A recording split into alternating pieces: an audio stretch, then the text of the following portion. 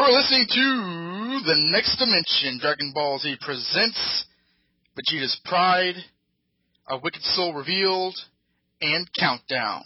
Countdown. Countdown. Countdown.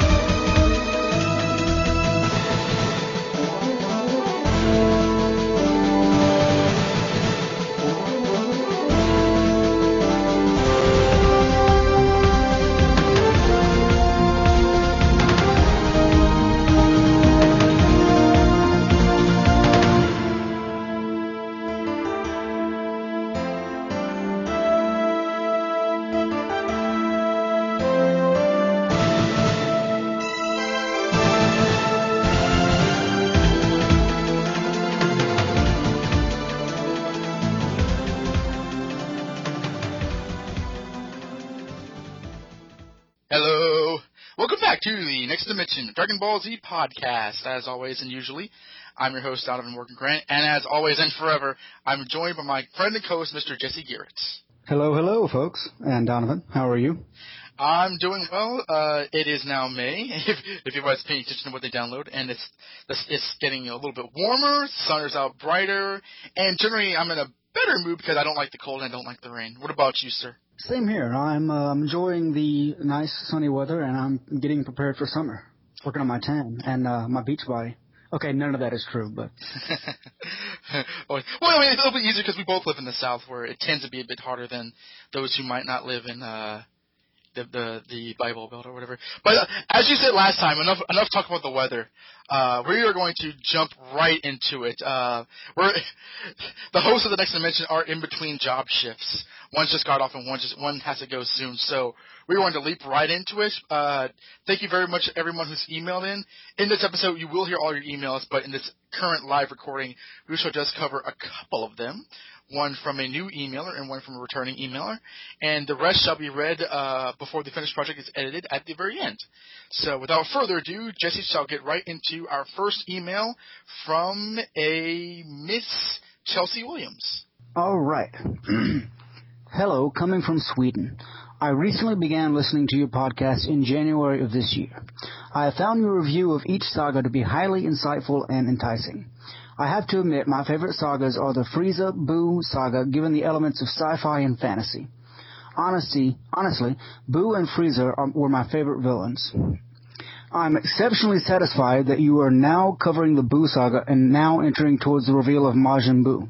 The character of Buu was the most compelling, for there were so many layers to his character.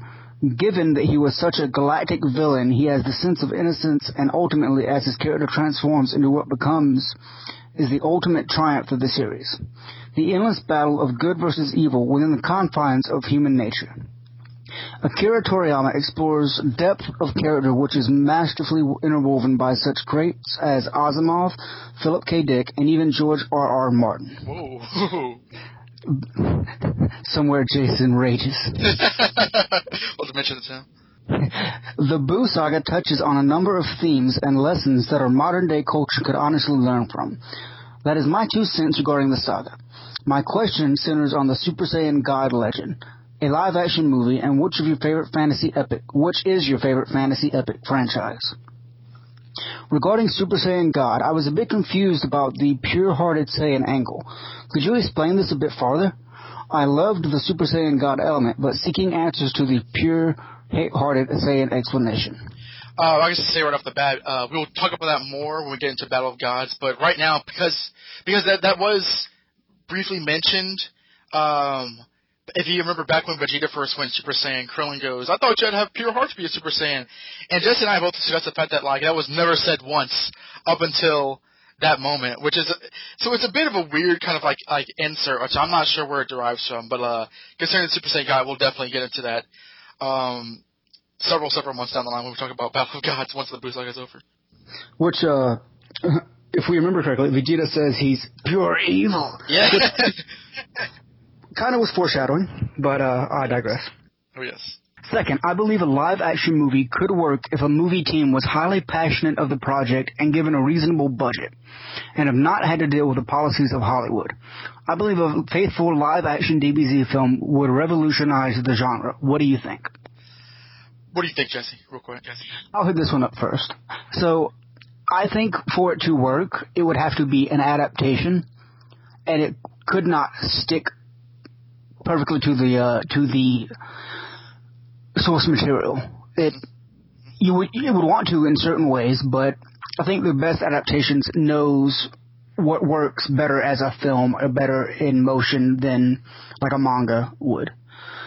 Now, I think the so-called live action adaptation we got everything wrong, but I think it could. It's just a matter of doing it correctly. And I think that I don't think anything is unfilmable. I think you can get the idea of the story and hit the same beats correctly. It's just a matter of what has to change and what has to sit the same. Yeah, this question's kind of come up a lot recently. Which, for good reason, because it's a legitimate question I have, especially in the fandom.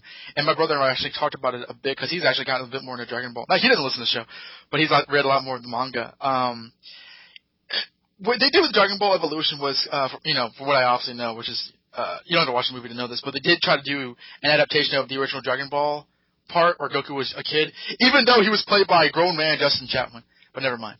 And they try to have the cake and eat it too with having, I think Jesse even said this, having the young boy / older character version. And they tried to condense a lot of the first arc and the Piccolo arc. So many adaptations do, in that it said, hey, let's take these years worth of storyline and shove it into one movie. And they didn't cut enough and they didn't merge it correctly, and it just turned into crap. Either take the story of him growing up, add that, or take the story, of him as an older child or older man and adapt that. Don't fit too much into one. They were more looking at the milestones and the iconic scenes that you got to have in there at the expense of a coherent story. I think honestly, here's what I think could happen.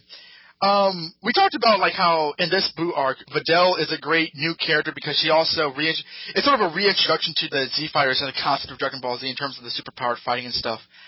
I think that would not be a bad way to go about it. Now, of course, that's also that's at the end of this series. You'd have not only the Cell Saga, but the entire Frieza and then the whole entirety of Dragon Ball beforehand to kind of talk about. I kind of think that, if you somehow do a Dragon Ball Z arc and then have, a lot of the Dragon Ball stuff as background, you can not only try to explain – it would be hard to explain a lot of it at the forefront, but I think Dragon Ball really does work as a okay, obviously the series started out with Dragon Ball. That was the initial series, so I don't want to, I don't want to relegate that to a lower status, but I think in terms of, popularity and marketing, it might work well as a prequel series, kind of like how Star Wars did, to where – the big lead-ups were explained later on, and you explain, the more popular elements, not exactly, but the more popular elements now, if they somehow, I mentioned that if they somehow did the Saiyan arc, that might be kind of cool to see. Now, again, this is all going to, the idea of, a budget in terms of the fighting, actual good martial arts action that you could follow, energy attacks that they don't wuss out on, and even the sillier parts, King Kai and all that stuff.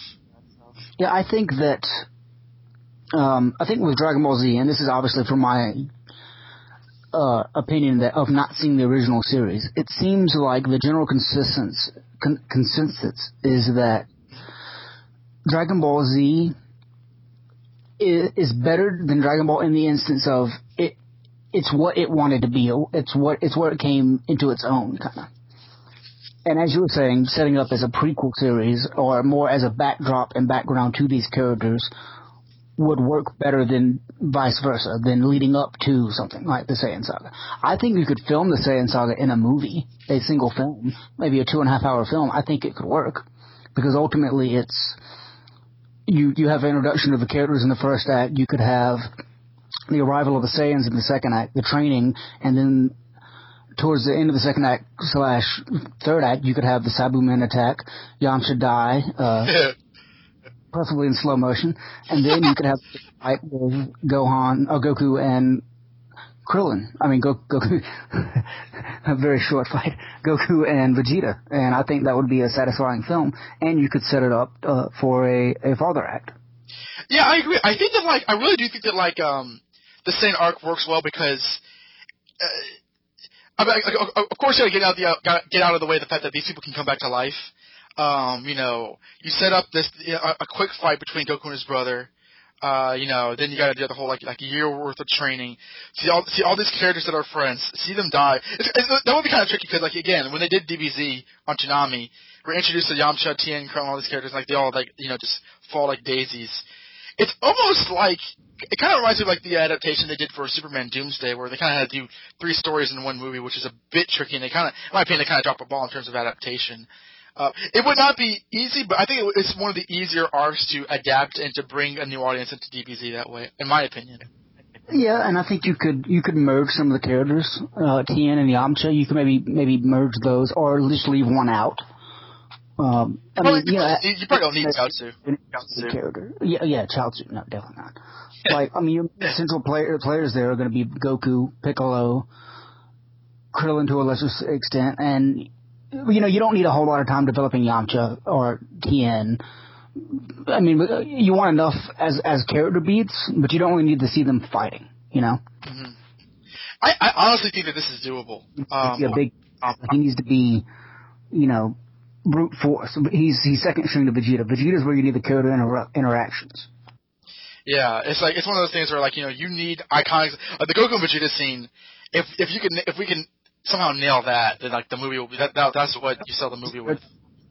Something I wouldn't want to see, something I'd actually loathe, would be retroactively weakening Vegeta's character, retroactively throwing in doubt or throwing in glimpses of good. It's no. Yeah. I'm the last of the Saiyans, and showing from his angle. Yeah, you don't need to see that. And that kind of flies in the face of what his character is, and ultimately what his character becomes. It's not no one. I don't think anybody saw it coming. I don't think it's telegraphed. He's going to become a good guy. Oh yeah, no. No, yeah, he. I mean, really. And hey, we're going to talk about this today. He's pure evil when he first shows up. Oh yeah, and it's a very slow and gradual, which I think makes it a lot more believable and a lot less stereotypical than what you see nowadays. Where every other villain is a sympathetic villain. We don't need to see that. That's what I think makes him work so well in the series. Yeah. A lot of storytelling nowadays is going after what was done successfully with his character. Yeah, I think that I'm not sure if I mentioned this back in episode 4, but I do remember hearing that. When I was watching the Saiyan Saga, someone told me that Vegeta becomes a good guy, and that was just so hard to visualize because he was one of the sickest characters. Yeah, that's like saying, oh yeah. I mean, essentially, it's just like saying, oh, Frieza becomes a good guy. Yeah, it is on that level. It's on that level. Although obviously you make him a cool bad guy, so you want to see him more and more, which is what we saw. Later on, the Saiyan arc movie ends with the journey to Namek, and that ends with the Frieza arc, where you'll see Vegeta develop even further, and then after that you go on. I think we could probably sit down and write this out if we had the time, especially today. But to answer the actual question, and which was. It could have revolutionized the genre. In terms of an anime to American Hollywood production adaptation, probably, because I like Speed Racer, but I think that was the best anime to American film adaptation there was, and even that wasn't well received. So it's definitely a genre that needs a good film in it. And I think that's a genre and an adaptation, I guess, format that hasn't been cracked yet. You know, we have comic book movies which are pretty much down pat. Like if you watch current comic movies and compare them even to the early 2000 movies, it's radically different. Yeah. I think, you know, we have that. You've got obviously novels to film. But Japanese movies, obviously, as a whole, getting translated, you not only do you have like a manga to an anime to an American film, you also have the cultural differences. Stuff like Master Roshi, you know, in American audiences would come off extremely weird. What an awful character that old guy was. Definitely. Which, I mean, and like, you know, from what I know from Dragon Ball Evolution, we'll talk about their interpretation of Master Roshi in that movie. Poor child fat. But like the final word on this, I would think that like, one thing I would say is to look at the Japanese live action adaptations of anime they have done like, there's that Sentai series that they did, but also I know that they've done a live action adaptation of Rurouni Kenshin, which I've seen trailers for, and it looks great. It's definitely of the DBZ era in terms of like the 90s shonen anime, and it looks really, really awesome. Now Rurouni Kenshin is a bit more grounded than DBZ is, slightly more, a little bit, but that kind of thing, if you can kind of crack the code with DBZ in that kind of direction, I think would be awesome. Definitely. I agree. I think I think DBZ would be a great place to start because it is so well known even to American audiences that it has so many fantastical ideas and kind of genre setting ideas that once you did that, it would pave the way for a lot more adaptations. Probably inferior, but, you know, a lot more. Like I think that they've been trying to get a Akira film off the ground for years. Yeah, they have been, yeah. Keeps, you know, stalling. I would love to go see a good Dragon Ball film and be excited about it. I'm wondering if we're going to see that in our lifetime. We might. I mean, a good one. But only time shall tell. It would be like the new Godzilla film. It looks amazing, and it kind of washes away everything from the 98 Godzilla film. So I would love something to do that to Dragon Ball Evolution. God willing. Anyway, off that tangent. That was a good question, though. We really got into that one. Thank you. So her next question. Third, which is your top 5 favorite fantasy epic franchises? For me, 1, Dragon Ball. 2, Harry Potter. 3, Voltron. 4, Star Wars. 5, Game of Thrones. I've never seen anything like Dragon Ball. I believe the series touches on a number of themes, and it just takes everything to the next level. Thanks for reading my email. I hope it wasn't too long. However, continue to bring out great podcasts, and it would be great if you just went ahead and did a podcast on the original series as well. Keep up the work, Kelsey. Well, thank you very much, Kelsey. That was a very well put together, very interesting email. I really enjoyed it. Thank you very much. Hit up your 5 favorite fantasy epics. I'm not as steeped in fantasy epics as other nerds might be. I own all the Harry Potter novels. I've read them all, and I've seen all the films. I've only read them once though, and I would be dishonest if I said I'm a Harry Potter devotee. You know, I suppose I'm a fan and that I like the series, but I'm not like a fanboy in that like I'm a big follower of the series and I hang on J.K. Rowling's every word. Although her announcement that she said that she shipped the wrong characters together did make me laugh. I liked Voltron when it came out. I didn't watch much of it when Robotech replaced on Toonami. And you know, I like Star Wars tangentially, but and I've not seen Game of Thrones. But I mean, like, you know, aside from DBZ, my favorite kind of franchises or things are, I mean, I love Batman, I love Spider-Man. Ever since I was a child, I have, and gotten really into Daredevil. But like, I mean, besides, and I said before that like those Spider-Man, Batman, and DBZ are my 3 passions from when I was younger, and they still are to a certain degree. It's hard for me to think of anything else because in that case, that would be something for me to podcast over.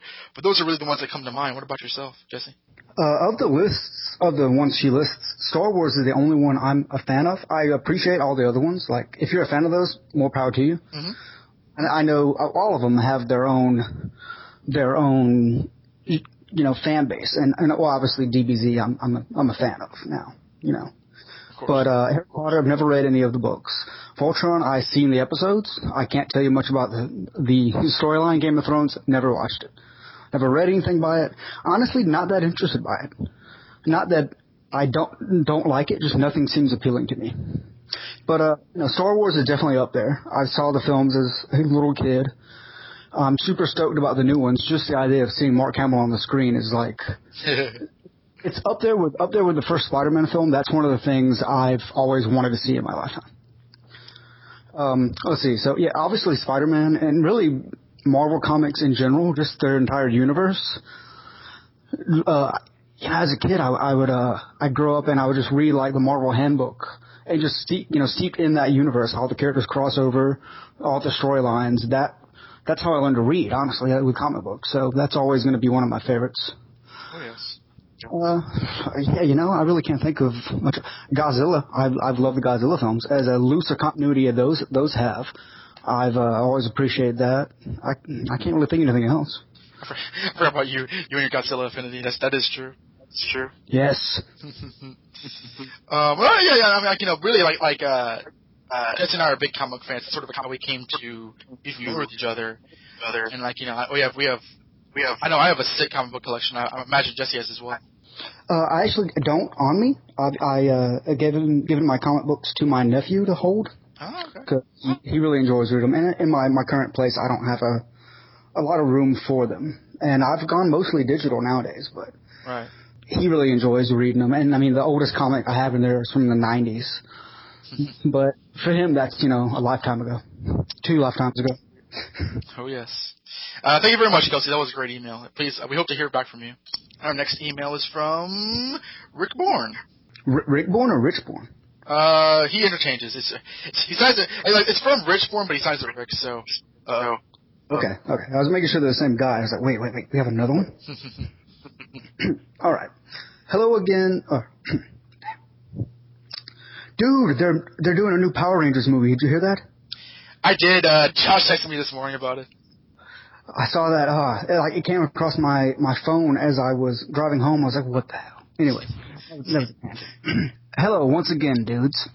First and foremost, I must call bullshit on the Dabarus title. Yes. The King of Darkness has always been and forever shall be Tech 9. Oh.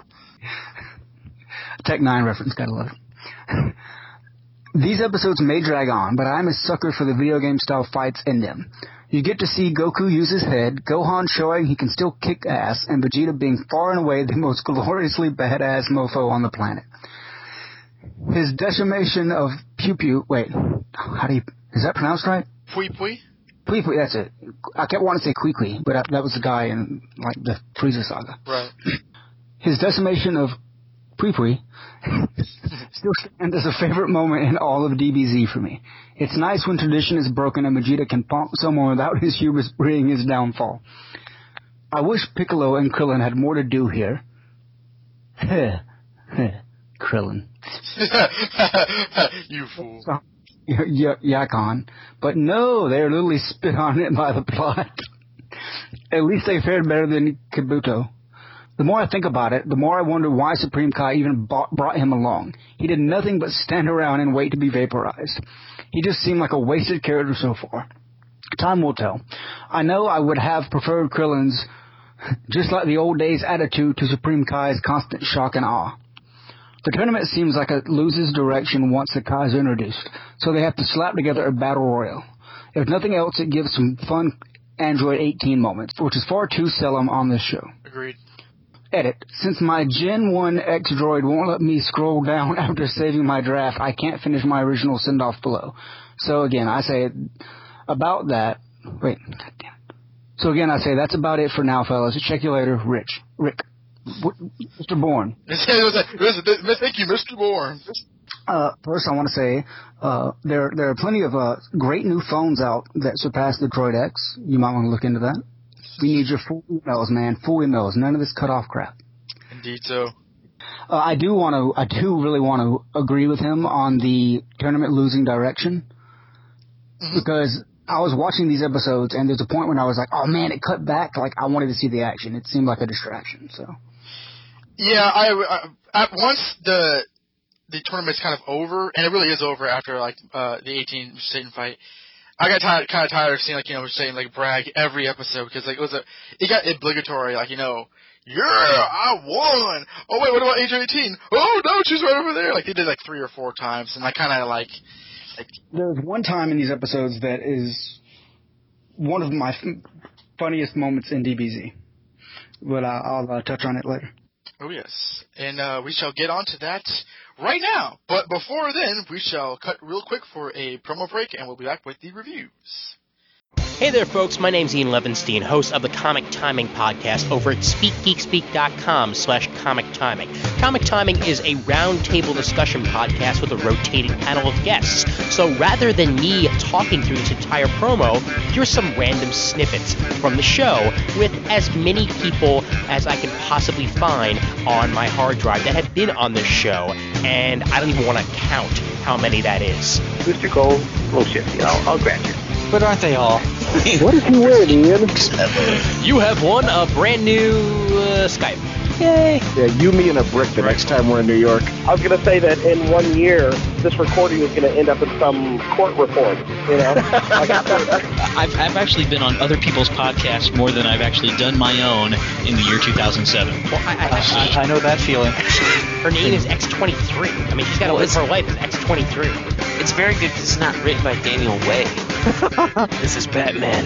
Yes, I love Puck. You just can't put a cow on the logo. Exactly. Interested in finding out how these things actually play into the context of the show? Well, go ahead and listen to it. It's over at SpeakGeekSpeak.com/Comic Timing. You can find us on iTunes, and we are all over the place on all your podcast aggregators and the works. So go ahead and check out Comic Timing, and remember, as always, there's always time for comics. Why do you think superheroes are so important? People need heroes because they need somebody to inspire them, something to aim for, somebody to try to be like.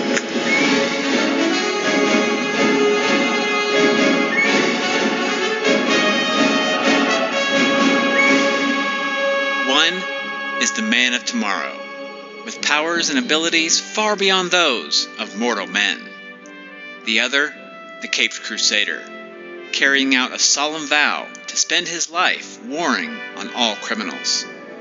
For 7 decades, they've been the world's finest heroes. They've teamed on radio, comics, newspapers, animation, and more.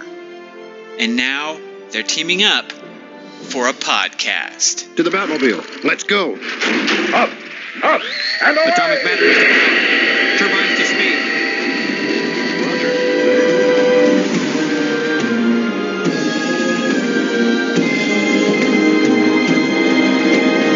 Superman and Batman celebrates more than 70 years of the world's finest team, with randomly chosen stories featuring the Man of Steel and the Dark Knight. Superman and Batman, featuring your 2 favorite heroes in one podcast together. Find it today at GreatKrypton.com. This whole thing would be over with right now if it wasn't for you. I hope you're proud of yourself. What do you mean? I mean you disgraced us with your pitiful performance. There's no excuse for you fighting the way you did. You have Saiyan blood running through your veins. A warrior like Tapura should be dead. And now you're sitting here scratching your head, wondering what's next when it should already be finished. You are pitiful. Fighting with that soft, righteous look on your face. It's brute strength that determines the outcome of a battle, not goodness. The mighty survive and the weak perish. Your Piccolo and Krillin were turned to stone. That's because they're weaklings. Is that the kind of fate you want for yourself? Garden statues! If they're lucky, someone will make a bird bath out of them! Maybe Vegeta's right. If he'd fought Dabura, he might have destroyed him. Then Krillin and Piccolo would be restored back to their normal selves. Oh, what have I done? Hey, look, Gohan didn't know that Dabura was gonna run off. I'm sure he would have wanted one of us to fight him if he knew. Oh yes, now there's a pleasant excuse. You're as soft as he is, Kakarot. And I'm tired of playing around. I'm going to put an end to this thing once and for all. Vegeta, what are you doing? No more weak-hearted excuses, Kakarot. I'm taking control of this operation now. And for starters, I'm going to blow this ship to Kingdom Come. Wait, that might do us more harm than good. Goku's right. If you blow up the ship now, you'll most certainly revive Boo. Vegeta, listen, please. You don't know Boo. His power is horrible. He's pure evil. Not even the four Kais combined could stop him. He's murdered millions of innocent people. Shut up! Don't be a fool. If Boo's revived, this planet's finished. History. All living things will be exterminated. He'll turn the Earth into a dark, lifeless tomb. Enough! Now you listen to me. What happens to this planet is none of my concern. The strongest will find a way to survive, and the weaklings shall perish. What kind of person are you? Hey, cut it out. This has gone far enough. How dare you? You better let go of me, Kakarot. Come on, let's put what's happened behind us and move forward from here. All right, whatever you say, Kakarot. Now what I want to know is why they withdrew from the fight. And we are back. Last time, after we concluded the Tenkaichi Budokai, we cut back to the final stage before Baba D and Majin Buu's throne room was, and we were about to see Gohan fight Dabura, the King of Darkness, or so he says. And the last time we saw Gohan, he had just become into a Super Saiyan, or is it Super Saiyan 2? That's actually very vague, but we'll probably discuss that slightly later on. Anyway, the fight gets started, and Gohan gets some good hits in, but once he tells Dabura to, kick it up a notch and fight with his true power, Dabura watches him so. So, they basically battle, and they trade blows. Gohan gets some hit in, Gohan gets some hits in, Dabura gets some hits in, but they neither really damages the other. I mean, Gohan's clothes get torn, but he's okay. And, throughout this entire time, Goku's like, man, he has been slacking off. And, Vegeta says, even after 7 years of peace, you should be able to finish him off by now. Come on, I'm getting very, very impatient. And this causes Dabura to kind of slightly glance at him.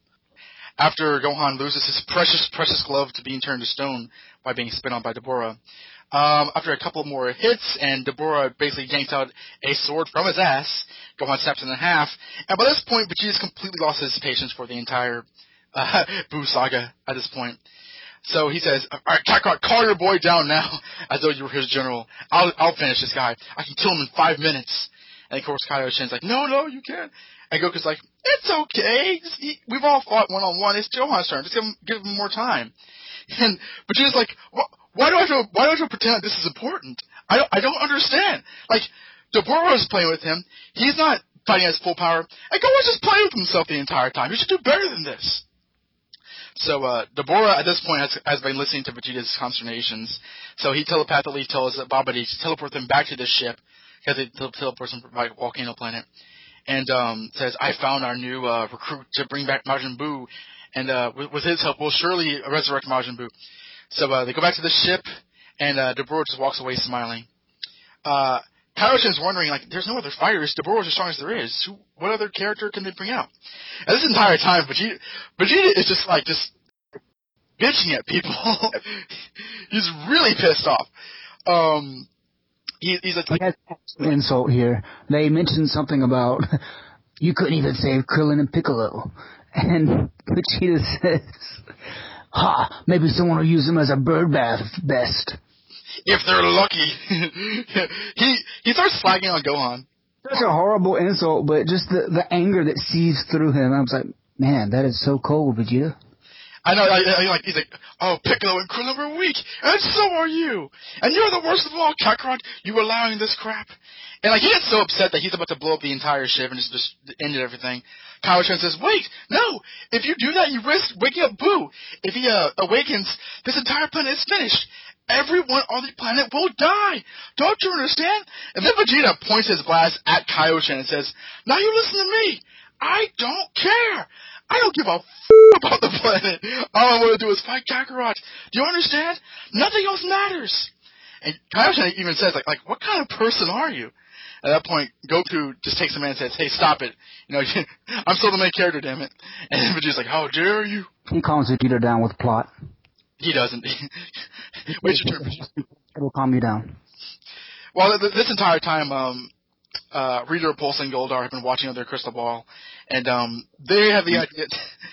That's what it seemed like. I don't think any other character has a crystal ball in the show, but the entire time Baba D is like, that's a little gerbil face. Poor Baba D, he's so ridiculous. He is pretty awesome, I'm not going to lie. So they had the idea to turn him into like what he did with Pui Pui, Yakan, and Dabura by basically turning him into one of his Majin minions. So he pretty much does all that. And then Kaioshin at the last second figures out, oh no, all this whining from Vegeta, he must be the soldier that they're looking for. And at that moment, Vegeta starts yelling and grabbing his head, and Babidi just starts saying all these incantations and starts yelling at the crystal ball. And Vegeta just starts screaming at the top of his lungs. He's in torturous pain. He's in so much pain that he tries to become a Super Saiyan to fight it off, but it's to no avail, and there's red lightning everywhere. Gohan, Goku, and Kaioshin are just like aghast because it's a really horrific sight, and Gohan's like, what's going on? Are they trying to kill him? And Kaioshin's like, no, they're trying to turn him into one of his Babidi's minions. So after like 10 minutes of straight Chris Sabat screaming, which I can't imagine was nice for him, Vegeta like falls to the ground, and he stands up, and he has a wicked smile on his face, and the letter M tattooed onto his forehead, and his eyes he basically has eyeliner on his eyes, and this is Majin Vegeta now. So this is a thing. So he's just looking very, very evilly, and like Kaioshin realizes that it's too late, and he is now under Babidi's control, or is he?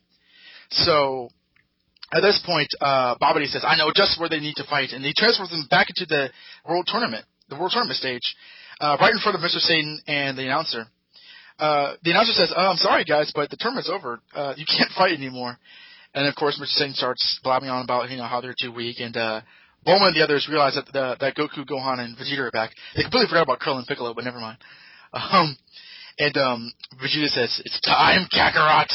Time for you to fight me! And Goku's like, there's no time. There's no time for us to fight. Vegeta makes time by putting his hand right in front of Goku and beginning to fire a blast. The blast is so powerful and so fast that Goku can't really get enough leverage to fully block it, but he's trying to keep it from hitting people behind him. But because of the lack of leverage, it kind of glances off and blows Goku away. And because the stadium crowd was behind Goku, as a result, it kills about 100 to 200 people in a single shot and flies all the way into the city. And everybody from the bystanders to Mr. Satan and the announcer to the main characters are all utterly shocked. They are utterly just aghast that they saw so many people die, and it was Vegeta's fault. And Vegeta, Majin Vegeta, he's just smiling the entire time. His head is bulging with veins. In fact, he has veins and his muscles are bigger. He's just looking so smug, like a roided psycho. Goku's trying to say, like, did you do that on purpose, or was that Babidi's orders? And Vegeta, to kind of prove his point, puts his arm off to the side and blasts into the tournament stand again, killing even more people. And this is particularly harrowing because it was right next to Bulma and the others. And by this point, the entire tournament is freaking, and everybody's just beginning to evacuate. Android 18's realizing that she's seen Vegeta like this before, but never this seemingly insane. Gohan's aghast, Kaioshin's aghast, Babidi's just laughing his ass off.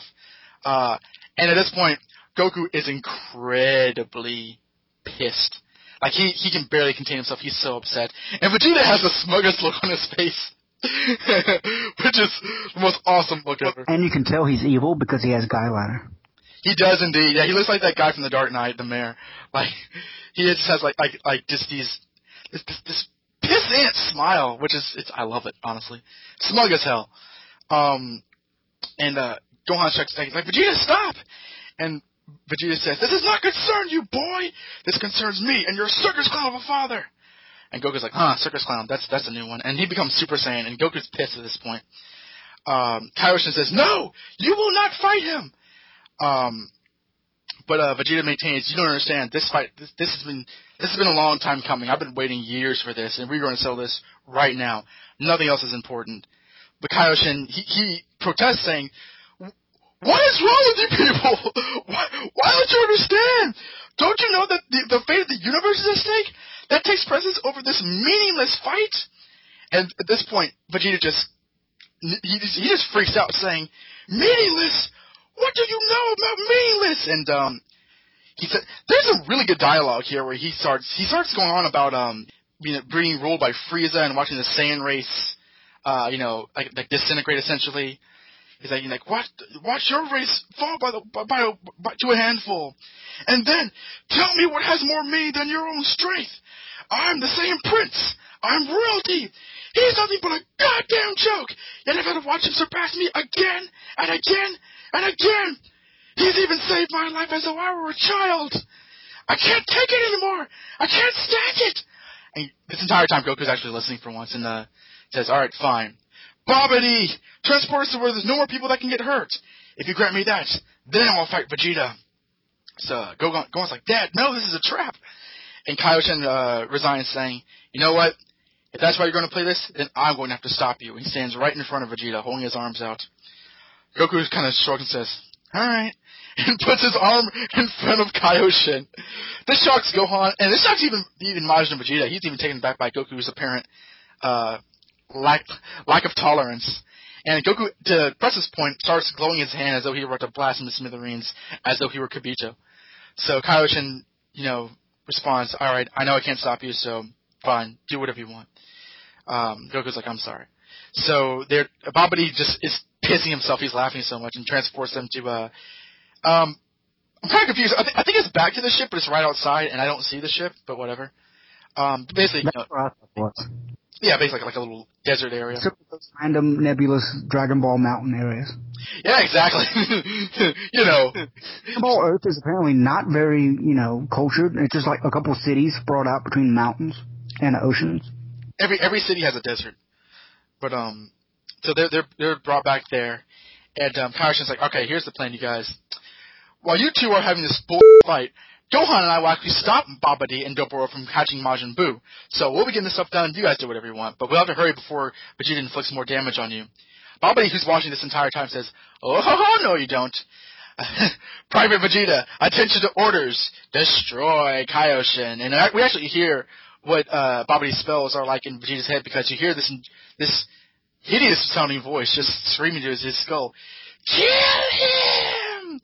And, Vegeta is just in utter torment because he's trying not to, he's trying to, resist Babidi's orders and just, do whatever he wants. And the entire time it's Babidi's like, kill him, Vegeta, kill him! Yeah, yeah, yeah. And, by this point, the M on his forehead is just glowing red. And Vegeta says, I will not! Your business with Kaioshin is not my concern. All I care about is fighting Kakarot. And, Babidi keeps on pressing Vegeta, and Vegeta starts saying, look, man, I don't know I already told you no. I'm not doing that. And the more and more Babidi tries to get Vegeta under control, the more and more Vegeta refuses, and the less control he actually is.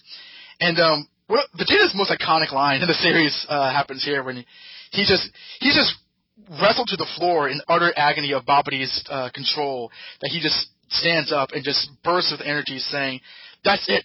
I will not listen to you any longer.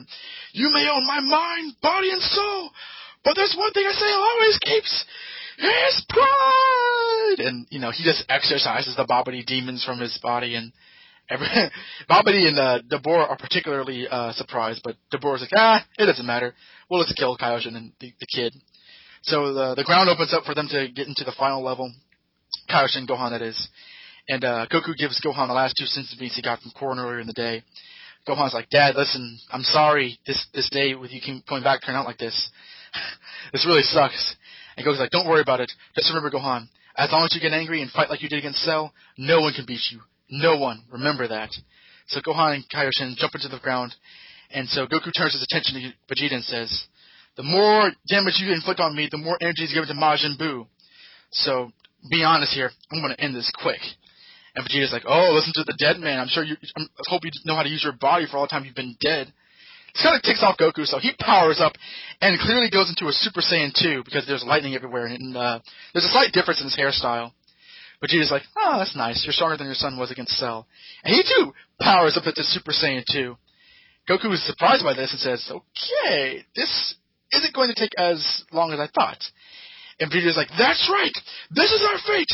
Our destiny! Now let's begin! I'll kill you! Even though he's already dead.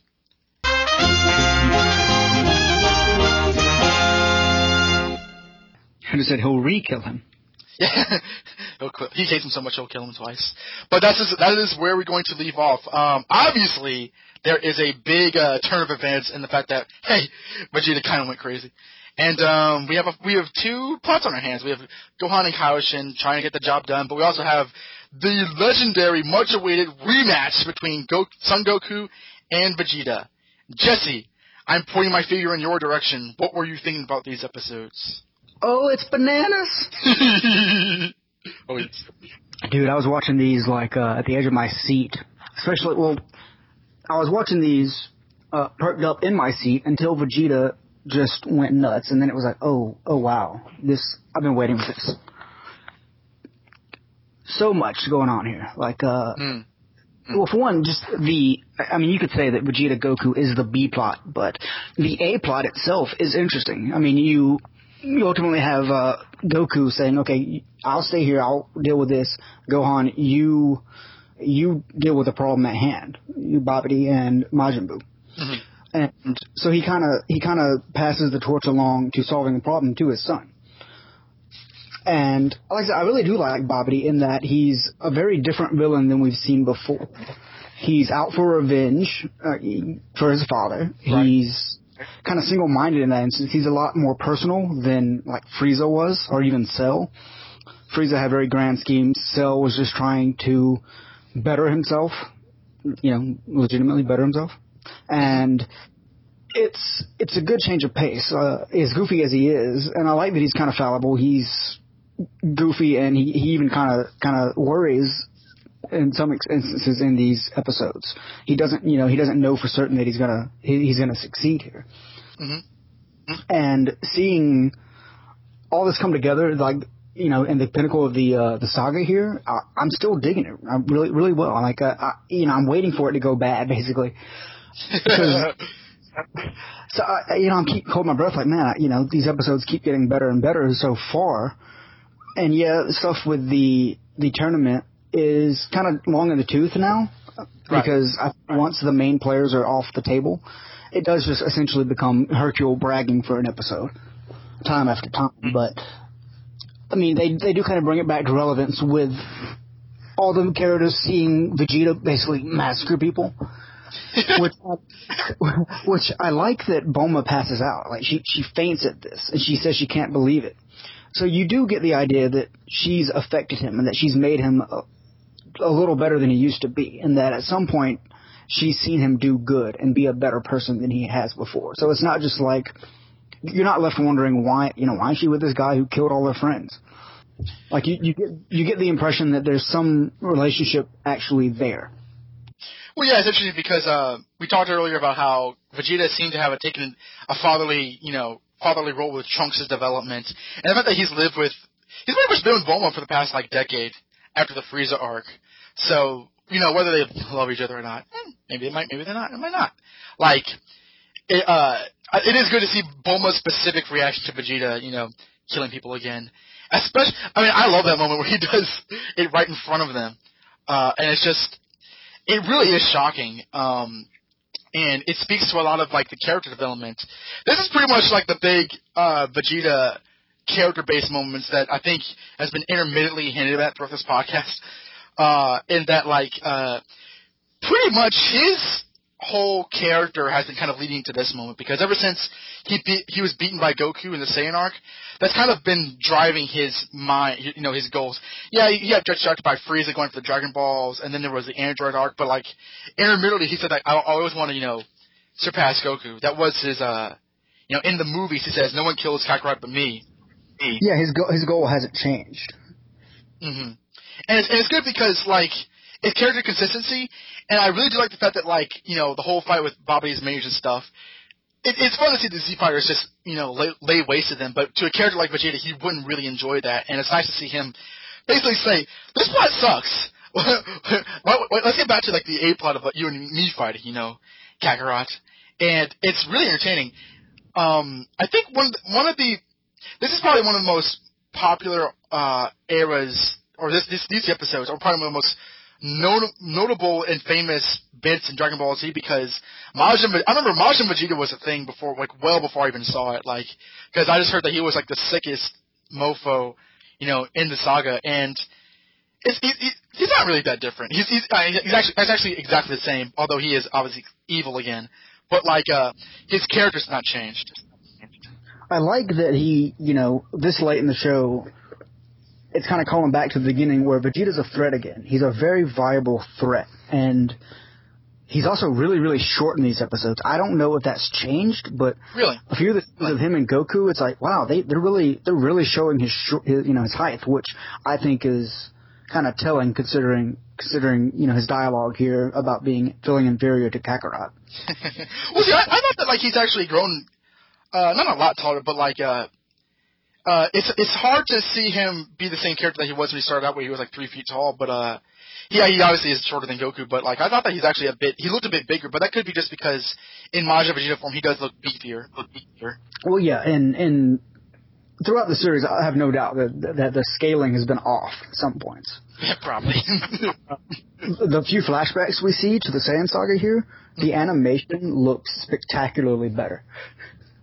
Oh yeah, I think it's a bit when they fight later on, but like they do flashback to like the Saiyan arc where like you compare this to that and it's like night and day. Well, even before that, just particularly when Majin Vegeta appears, I noticed that the artwork just got animation got amazing. Like it hit me that wow, this is really, really well animated. Just the detail, the movement, especially his like transformation with the red lightning. Yeah, I thought it was like grade A animation at this point. Well, yeah, it's interesting because like by this point we're at least like around 1995 and like the original series airing, probably 94 in the manga. But like we've seen the development of the artwork. I mean, I'm actually looking at the artwork right now, and like I think generally if you look at the manga, like Toriyama's past his peak in terms of the artwork, but like Majin Vegeta has really intense panels. And like in the anime, that entire episode where he attacks the tournament bystanders and Goku agrees to fight with him, that animation was just perfect. I thought, like especially again, I love that look he gives after he blasts the tournament characters a second time, and he just like slowly as his hair is waving, just smugly grins at Goku, and Goku's just seething. It's so good. It's so awesome. I noticed when everybody's trying to evacuate, which that may be later in the last few episodes, everybody's trying to evacuate, and the crowd scene, everybody's very detailed in that. Yeah, I don't know if it's been that way for the remainder of this, or it's been that way for the preceding episodes of the saga, but yeah, this episode really makes it stand out how good it is. I do wonder if it was a conscious thing to have Trunks absent from seeing his father do this. Oh, you know what? I never even thought about that. Because Goten and Trunks are trying to fly to the battle. I don't know what the hell they're trying to do in these episodes. It's like they're flying around. They're joking about what's a wizard. They go and they pee on a rock. Yeah. It's like I forget about them. They're way out there. But it seems like they're trying to get them out of the way, because they don't want Trunks to. I guess that's maybe something they didn't want to have to deal with. Maybe, I mean, unless I'm wrong, unless I see it in the future. But yeah, right now I could imagine that for Trunks that would be something that would be very, very hard to view. I won't say anything about Trunks and Majin Vegeta, but I will say that I think it's because like I don't know if they were taken out specifically so he wouldn't see his father commit mass genocide, but do you know that like they do definitely serve as comic relief? So maybe their presence would kind of like hamper upon the very serious nature of the arc. I think there's one line where Chi-Chi and Bulma are like, oh my god, were Trunks and Goten in that area where he blasted? Now, I mean, they weren't, but like, I think that was a line at one point, which was horrifying. I do want to go back to that scene, specifically where Vegeta is at the tournament level and he's killing people. I love when Kaioshin says, who cares about this? Don't you want to fight Majin Buu or Babidi or whatever? And Vegeta just has this like dissertation of like just his thought process and like just really I mean like he has I think in all these episodes his dialogue is terrific, and this is the Funimation dub we're watching. Like the dialogue is really, really good. You have the whole like mind, body, and soul, but you can't have my pride line, which is from the original manga text, but like just the whole line like spend your life ruled by another, watch your race dwindle to a handful, and then tell me what means more than your own strength. I mean, that's a great line. I would almost dare say that's almost Shakespearean, because it's such like I mean, he is an evil bastard right now, but he's not you do understand him, and he's not totally, completely unsympathetic, in terms of one's own agency. And I think that, like, to contrast it against Goku, I mean, Goku didn't do anything wrong, but, like he paints Goku as the bad guy, which is kind of funny.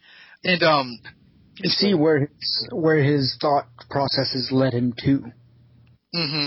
And later on, like he talks about, when he's fighting Goku, he talks about how it was even further humiliation that Gohan beat Cell and it wasn't even him, which was the power that he had attained to his whole life, and it's just, this is really something. I mean, this to me is like some of the pinnacle of, this is some of the best DBZ's ever been, personally, in terms of like the writing, because the character drama is at its peak, and it's not like new instances. It's just, long-standing character development that naturally just bubbles to the surface. And the fact that, like, these characters are strong, we're at the end of the series, they are so ridiculously strong. I like the fact that, like, they're so strong that most of the villains don't really match up against them, to the point now where they basically start fighting each other. Again, like, that's more of a thematic thing than a character thing, but, yeah, like, I mean, the best bet the villains have at this point is to turn them against each other to distract them. What do you think about Goku in these episodes, in terms of, like, his response to Vegeta, Vegeta calling him out, anything? Any thoughts towards that, or him? I liked it because, we see a side of Goku that he almost, to an extent, pities Vegeta. Yeah. But at the same time, he does realize just how important this is, and that basically to get Vegeta to stop murdering people, he needs to do this. Like, and you kind of get the feeling like he's just resolved himself. Like, okay, I can't put this in the background anymore. I have to deal with this now. Like, yeah, you get the idea that it's something that's been on his mind constantly. Like, he's never forgotten about Vegeta. He's never forgotten about having to fight him. Well, it's funny because, like, whenever Vegeta says, come on, Kakarot, we promise to fight me. Yeah. But, like, lives are on the line now. This is what happens when you don't pay Vegeta any mind. People die. It's really great stuff. And I almost like the fact that, like, Gohan kind of gets the shaft in these episodes. He is kind of bitched out. I mean, the fight with him and Deborah, it wasn't, like, awesome. There were some nice animation moments, but, like, it was basically what Vegeta said, like, a waste of time. But it did carry a purpose, and I like the fact that Gohan kind of, like, he's clearly not, like, the badass he was when he was a Super Saiyan 2 against Cell, but he is sort of, like, he's still in the savior mode where he's dealing with the more important aspect, while Goku and Vegeta have their bit. Like, I like that turn of acting, or not acting, but that turn of writing, where these characters are, it's not like freaking Piccolo or Tien or the other guys. Ultimately he's still playing the superhero. He's still doing the A-plot. He's still saving the world. Meanwhile, Goku has the much more interesting aspect of the storyline right now. Much more interesting. Oh man, like this fight right here, and we'll talk about it. It's an amazing fight. It ranks up there with the best of them. My favorite scene is when they both punch each other at the same time. Like, and you see that a lot in animation, and it's just a trope in general, but I thought it was really well done. Mainly because of, how evenly the characters are matched, and basically how long we've waited for this. Yes. That just kind of transcends, going, oh god, this whole thing again. Because you really do feel the impact of it. Well, yeah, because, like, it's not only like, Goku versus Vegeta again, but they're both Super Saiyans, and they're both Super Saiyan 2s by this point. I might as well bring that up. Or, sorry? Super Saiyans fight at this point in the series? Say again?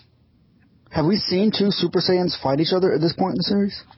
Not really. I mean, like, we saw some Goku and Gohan train in the Room of Spirit and Time, but, like, fight, as, like, fighting to kill each other, no. Nothing this awesome. Oh, okay, cool. Yeah, I was thinking we've seen them train, but I don't know if we've ever seen any go at each other. Well, it's also going just one final bit on these episodes.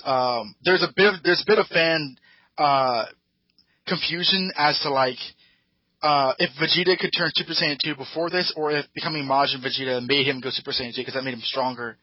What did you get out of that before I actually give you the answer? Now later in the other episode is when we discuss him letting Babidi take control, right? Yeah. That's later. Okay. Not knowing that, I would say that I don't know, because it's not very clear. Like, Super Saiyan 2 isn't a very clear transformation. They don't label it. Mm-hmm. But I was kind of under the impression that, that this helped him get over that hurdle, essentially. Okay. Like, I think that, like, because he keeps on referencing the fact that he's stronger than Gohan, so he might be able to do it, but it's a weird thing, because later on he says that, once he saw Goku do it, he realized he wasn't strong enough. It is actually very unclear, but I'm under the impression that he could do it beforehand, but, it just isn't clear. There's also confusion about the fact that whether Gohan was Super Saiyan 2 against Dabura, only because you don't see, like, the lightning bolt sparkles when he's fighting him. I don't know why he wouldn't be. It doesn't make any sense for him not to be. Although the fight was so lukewarm that, like, it would make some sense, but it's very odd. Yeah, I didn't suppose he was during that fight. Yeah, it's hard to tell, especially now that he's older. What about that? We should probably just get into the rest of the episode to see what happens.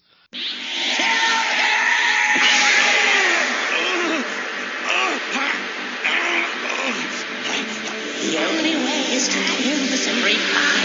Yes, kill him, Vegeta!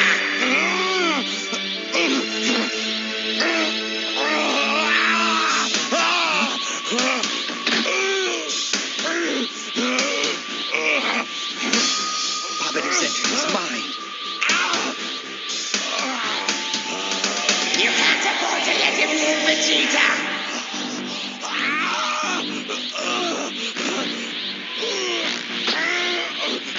Kill him, Vegeta!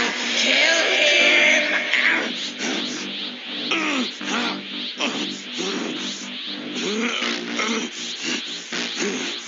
I refuse! What? Your business with the Kai, it means nothing to me. Kakarot is my only objective. That's amusing, Vegeta, but I'm serious. By every fiber in your body, I command you to destroy!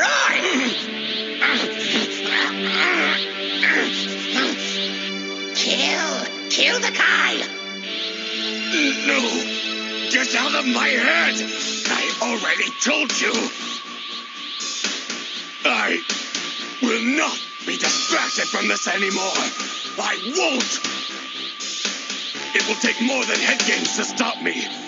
You may have invaded my mind and my body, but there's one thing a Saiyan always keeps. His pride!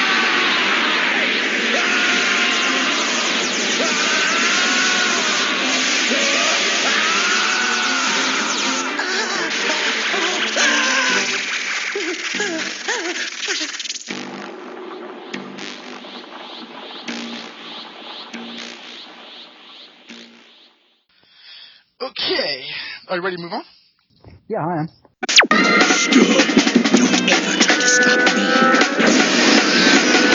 Dragon Ball Z will be back in a moment. Holy nightmare. So we all know who Robin is, right?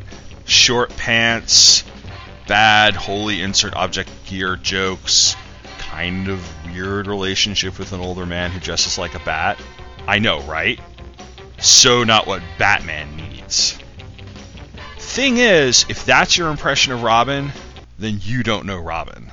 I'm Tom Panarese, and for most of my comic collecting career, I've been a Teen Titans fan. Moreover, I've been a huge fan of Robin and Nightwing, so I've decided to take a look at those who have worn the costume in a podcast miniseries called Taking Flight. Taking Flight focuses on the life and career of Dick Grayson as he evolved from Boy Wonder to Nightwing. I'll take a look at his origin story, his time with the Teen Titans, and his evolution into Nightwing. Along the way, I'll also look at Jason Todd and Tim Drake, stopping right after 0 Hour when Dick left the Titans behind. Episodes will come out just about every week at takingflight.podomatic.com, and you can find show notes at popcultureaffidavit.com. Join me as I take a look at comicdom's most famous sidekick, who is a vital part of Batman's mythos. Teenage anarchist. All I ask is a tall ship and a star to steer by. I'm a doctor, not a bricklayer. Engineering division ready, as always. Your mind to my mind. Laddie, don't you think you should rephrase that? Your thoughts to my thoughts. Well, either choke me or cut my throat. Make up your mind. I can't change the laws of physics. That thing must be destroyed. Tried to destroy it once before, Commodore. There result was a wrecked ship and a dead crew. Doctor, you are a sensualist. You bet your pointed ears I am. Live long and prosper. I am the guardian of forever.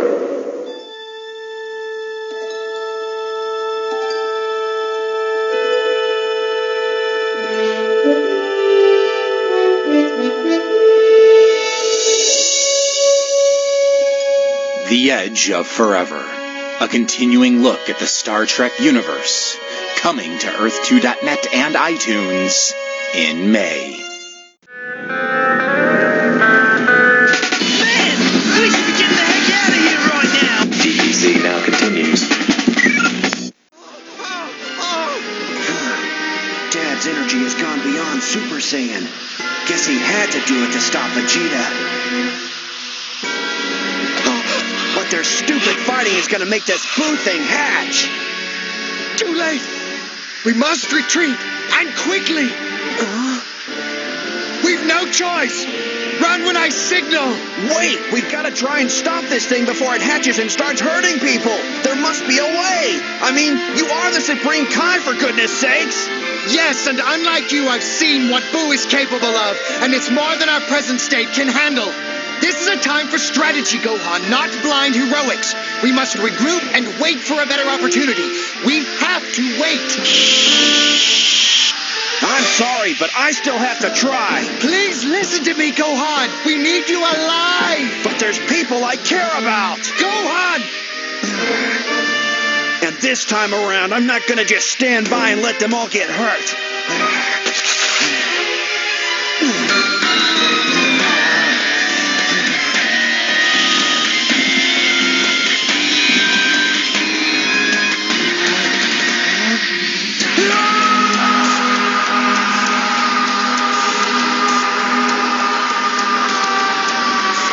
There's no stopping him!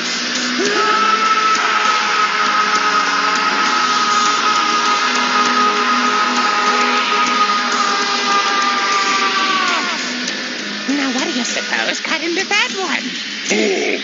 Well, at least I'll make them work for it. Kame!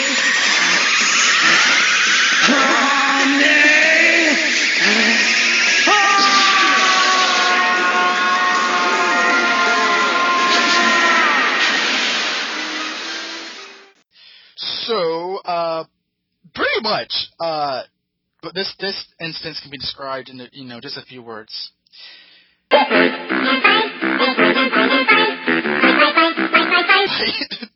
entire episode dedicated to this battle. Basically, Super Saiyan 2 Goku versus Super Saiyan 2 Majin Vegeta, and Goku. There's several instances where Goku sees that they both are really enjoying it. It's like steps to them. And we can get into like little idiosyncrasies of that a little bit later on. Meanwhile, Gohan and Kaioshin head all the way down to the final stage, where Kaioshin says, "Okay, Gohan, this is it. I'll take on Babidi while you fight Dabura." Babidi's like, "Oh, Kaioshin, I'm glad you're here because I'll get revenge on you for killing my father." And he says, "Oh, by the way, Dabura, you can take this guy, right? You can?" He says, "Oh, sure. I've fought him before. He'll be no problem at all."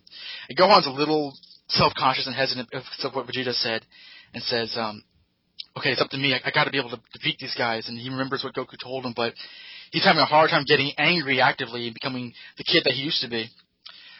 So they kind of transport they're right in front of the big Boo cocoon, and they say, "Okay, let's not destroy the ship because we wouldn't want to disturb Majin Buu before he."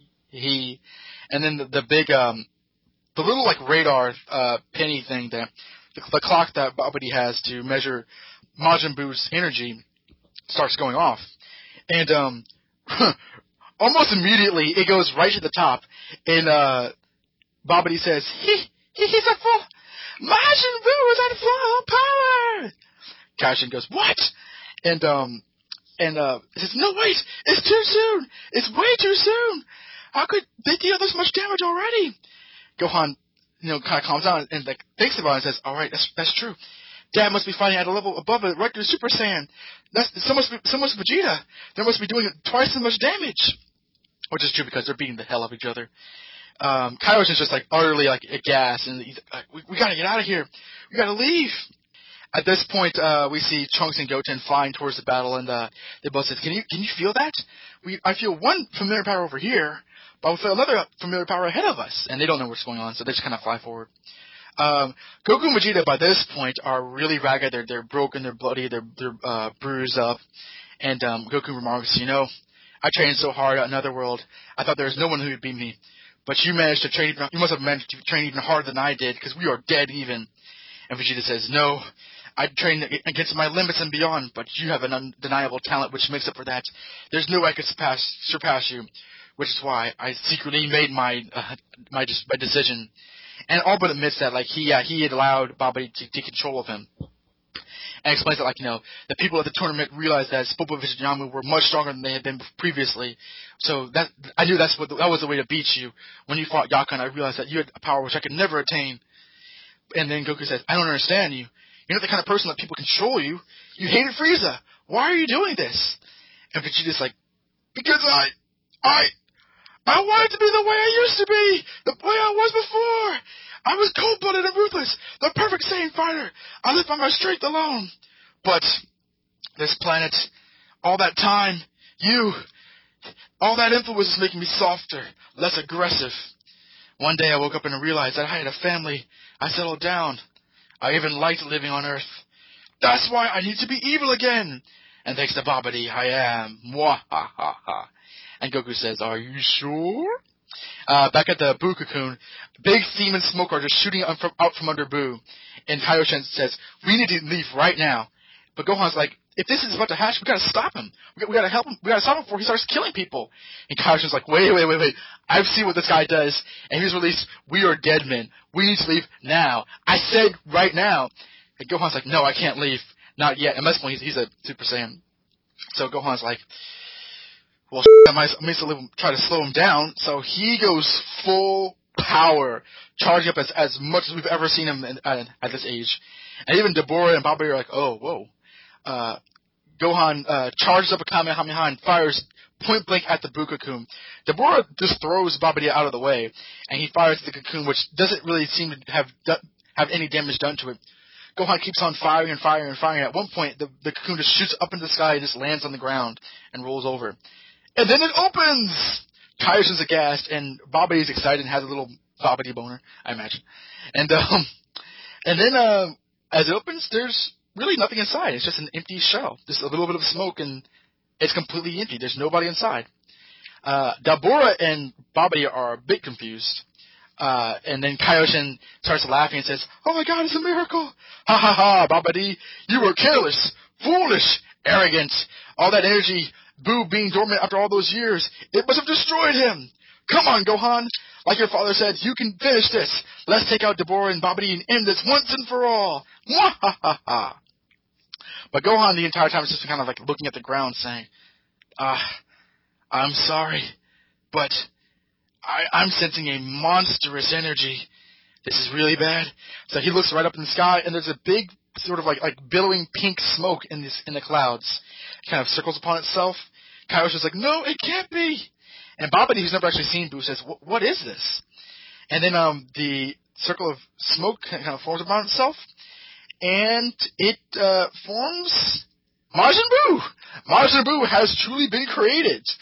And to describe Majin Buu for the listeners, he is a big old fat little thing. He is big and fat, pretty much a tubby thing. Marshmallow Man. Exactly. Like he kind of has like really like a stereotypically Asian look to his face. No nose, holes on his head and arms. He's like baking mittens. This little kitty, like, you know, a cape made out of almost a purple towel, a vest, the M symbol on a belt, and parachute pants. Awesome. This is one of the silliest, the weirdest designs we've ever seen from Toriyama. And Babidi and Dabura are kind of staring at him. Dabura's like, is that Majin Buu? And Babidi says, I actually don't know. Only that cursed Kai, I've seen him before. So Gohan asks, is that Buu? And he says, yes. I'll never forget his terrible face. And Buu just kind of like just goes around and starts laughing. Back at the fight between Goku and Vegeta, Goku says, wait, Vegeta, stop! I sense a chi, a monster's chi. Buu must have been awoken. And then Vegeta says, ha ha ha ha. Is that him? He's not much to speak of, is he? I should have known. We are the most powerful fighters in the universe. And even Gohan's like, I don't know if this is hopeless. I mean, he is powerful, but I think I can defeat him if I tried at it. And throughout this entire time, Boosh has been laughing and just basically being very, very innocent and, juvenile and infant-like even. But is he truly the monster that Kaioshin has been fearing? We shall find out next month.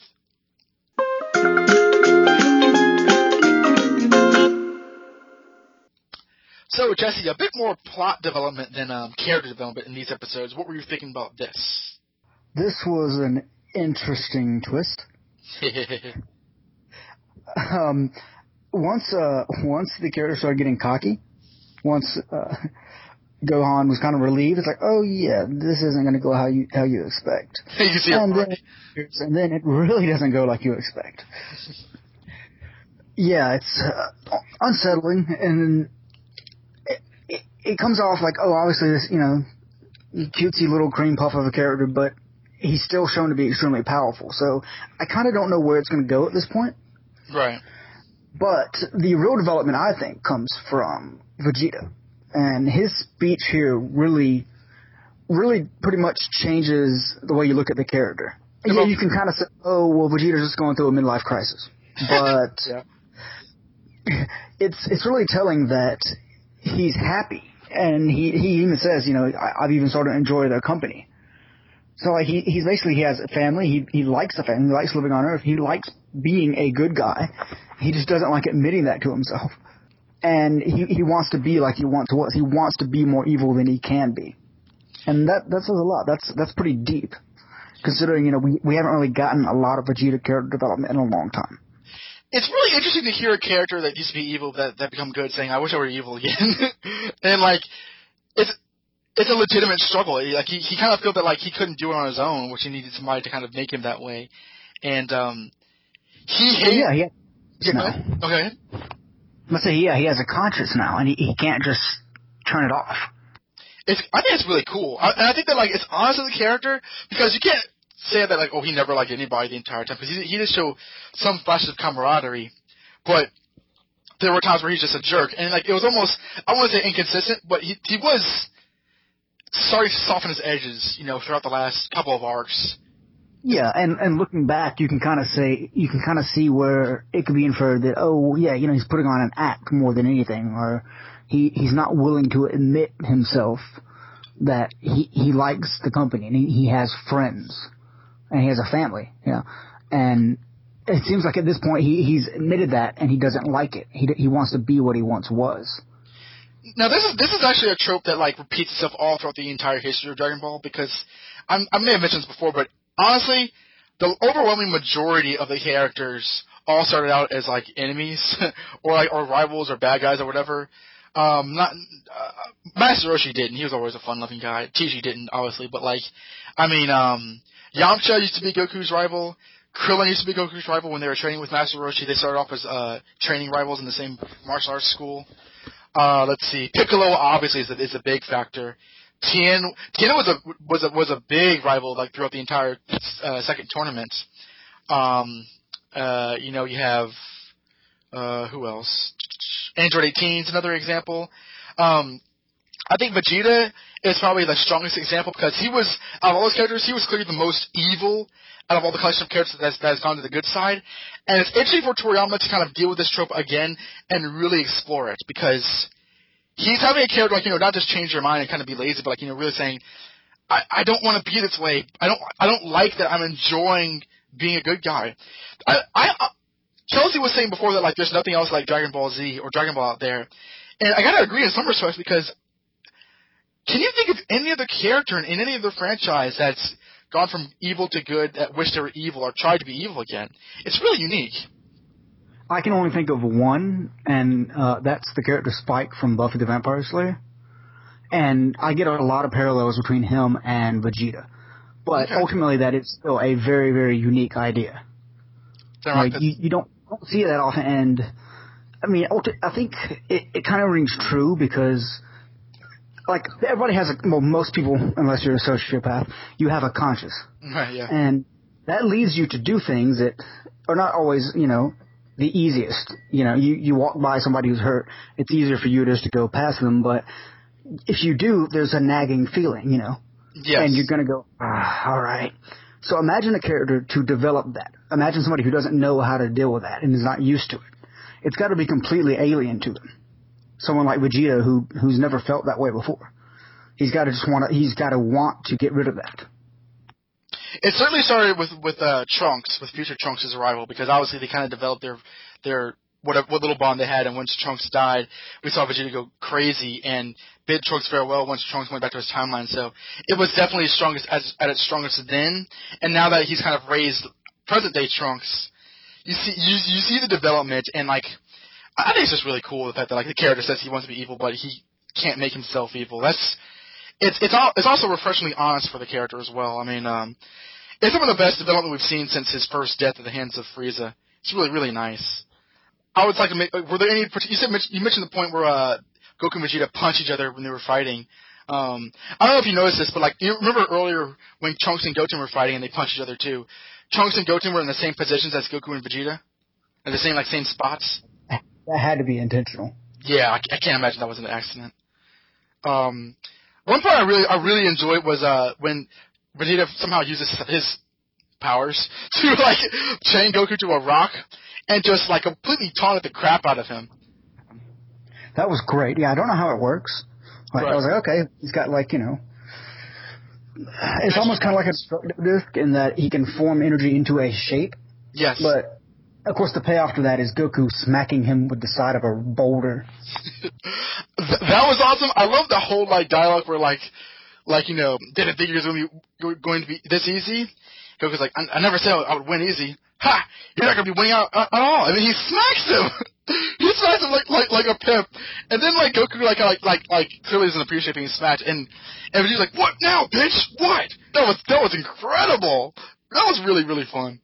Overall fight was indefinitely more, not necessarily enjoyable, but just more engaging than Babidi and Gohan. It was just we've been waiting on this so long that it just nothing else could compete really.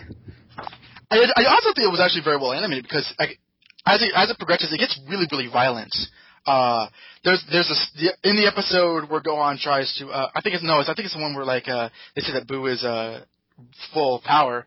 There's a point where Goku and Vegeta are just killing each other. I mean, Vegeta delivers a knee attack to Goku, and Goku like he's drooling, his eyes are blank, and Vegeta does a suplex on him. It's actually incredibly violent, but it really works for these characters. It's not just mindless violence, although someone could say it could be. But no, I think that it's funny because like the big thing is that in the manga the fight's pretty much cut in half. I mean it goes like my synopsis. They fight for a couple of pages. You cut to Gohan and Kaioshin, Buu's at full power. They come back to Goku and Vegeta and they start talking. That's all within like a chapter and a half or 2 chapters, or maybe not even that. Whereas with this, it was at least 3 or 4 episodes. I think it's better done in the anime. Oh yeah, absolutely. There's a lot more concentration. You see way more of the fight. Pretty much that entire episode where Vegeta slapped Goku was filler, but it was filler that worked well for the characters. Vegeta says again more great dialogue. Like every breath you make is an insult to my honor. You suck, Goku. Insults. It goes back to what I was saying. Vegeta has the best insults. He really does. This really is some of the best dialogue I think of the series has ever had. This is a high point of the series, I believe. Majin Buu. In terms of design, what are you thinking? Obviously it's not Cell or Frieza. And I remember you saying at the beginning when we started the podcast that you were somewhat familiar with Buu before. Did you remember this version of Buu, or were you thinking something else down the line? No, I remember this version. I remember him being the most different looking character in this, most different looking antagonist in the series. Oh yes, yeah, and which I do like. I like the fact that Trunks repeatedly has these very unique designs. I mean, he doesn't immediately look like a bad guy, but he doesn't look like a necessarily good guy. He just looks freaking weird, and he talks like a Pokemon, and it's a bit odd. Is that all he says is his name? Yeah, he does. He'll speak later on, but yeah, that's how it starts off. I did like Gohan's bit of crisis of conscience because he was. I like the fact that he was trying to do what he did once before. It's like one of those things where he said anybody can do it once. You have to prove that you can do it again. And I do like the fact that he was trying to power up, trying to be as strong as he was before, really dig deep and try to stop Boo from hatching on his own. I like that bit. I thought it was a really cool characterization. It was really cool moments. I really like the moment where he goes to full power, so that was kind of cool. Quiet! How about it? Shall we commence?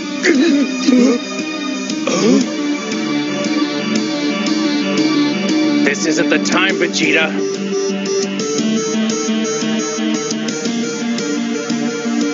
You'll fight with me, Kakarot. Unless, of course, you'd like more bodies to pile up on your conscience. Vegeta, certainly you didn't. How sad.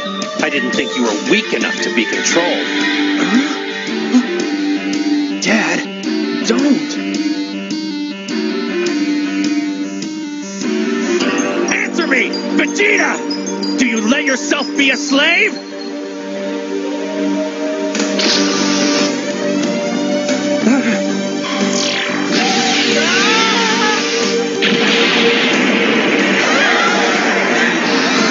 Tell me, is it slavery when you get what you want?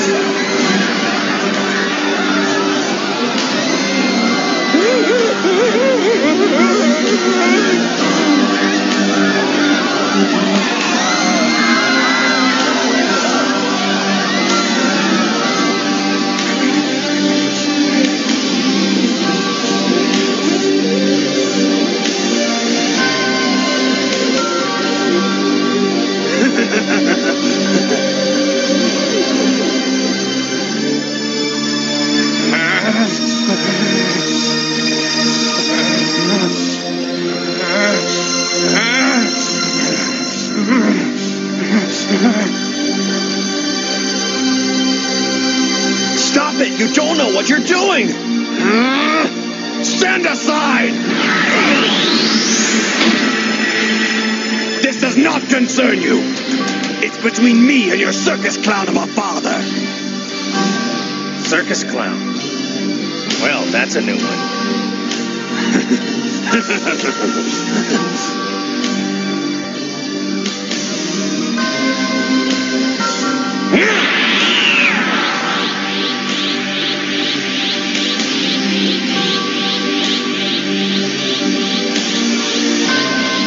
No, Goku, you mustn't.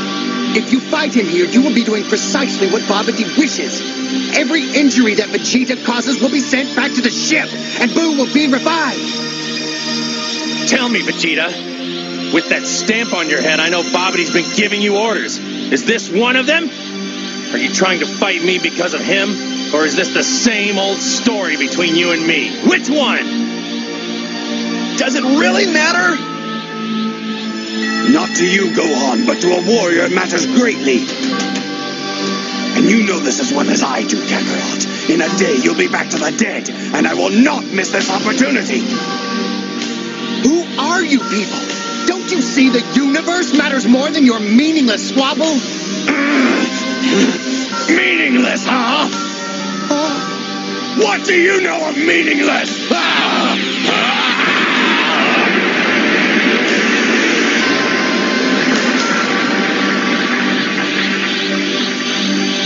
Spend most of your life ruled by another. Watch your race dwindle to a handful. And then, tell me what has more meaning than your own strength. I have in me the blood of a Saiyan prince. He is nothing but a joke. Yet I've had to watch him surpass me in strength. My destiny thrown to the wayside. He's even saved my life as if I were a helpless child. He has stolen my honor. And his debts must be paid. Anything else in these batches of episodes? I know we kind of gone a bit expediently in this month's episode, but I think that it's clear that this is some of the best the series has gotten. Again, it's really been good. You know, I think if we didn't, we would run the risk of repeating ourselves, because I think we both agree that these episodes are very good and yes, kind of gushed over just the developments and the fight scenes. Absolutely, no, it's been terrific. Okay, now there's nothing much else to do but to go over the next month's coverage. Okay, so for the manga chapters, the Dragon Ball Z manga chapters, as I can say this, as those are immediately in my hand as my schedule is loading. We shall cover manga chapters 226 through 273. And for the original episodes of Dragon Ball Z, 233 through 237. And like this month, I actually cannot wait to get that coverage because it's going to be heavy. So once again, Jesse, thank you very much for talking to some awesome DBZ content for this month. I have a quick story to relate to the listeners. I was at the GameStop, the local game store the other day, browsing through their titles, and I come upon Dragon Ball Z Budokai. Oh, yes. Oh, yes. Yeah, so I walked it up to the register, and then I got so betrayed. Turns out it wasn't $7.99 with 30% off. The tag was ripped, and it was $27.99. Oh, damn that. So defeated. I was like, I'm not paying that much for... This was a Wii game, so this was at least a 7-year-old game. Oh, dude. So you almost got the video game review, folks. Maybe one day. Oh, I think we might do a game review soon because there's been so many clamoring for it. Let me have your address and I'll try to send you something. But to be continued on that front, we shall see how that turns out. But thank you very much for listening, everybody. For this and all the previous episodes and episodes to come, thank you very much for listening to Next Dimension. We will see you guys next month and continuing the Boo Saga. Take care. Sayonara. And before we close out for the month of May, I shall read the rest of the emails that we didn't have time to read as of this recording yesterday because, hey, Jesse had just come home from work and I had to go to work, so, because of life. But now that I am free of my shift for another 5 hours, I shall read out the rest of the emails. And the first one I shall read is from James Moore. James writes back, says, "Hello, my good friends Don and Jesse. It's your old friend James Moore. I apologize for not emailing in recently. I've been super busy with senior stuff along with and listening into the Navy. Congratulations on that. But now that all of that's done, I've had time to catch up on all your recent episodes. As usual, I'm glad to see you guys making an awesome show, and now that I'm all caught up and ready to add to the conversation. First, like many other people watching the fight with Spopovich and Videl, I found it to be very gruesome even when I was younger. I can barely watch a fight now.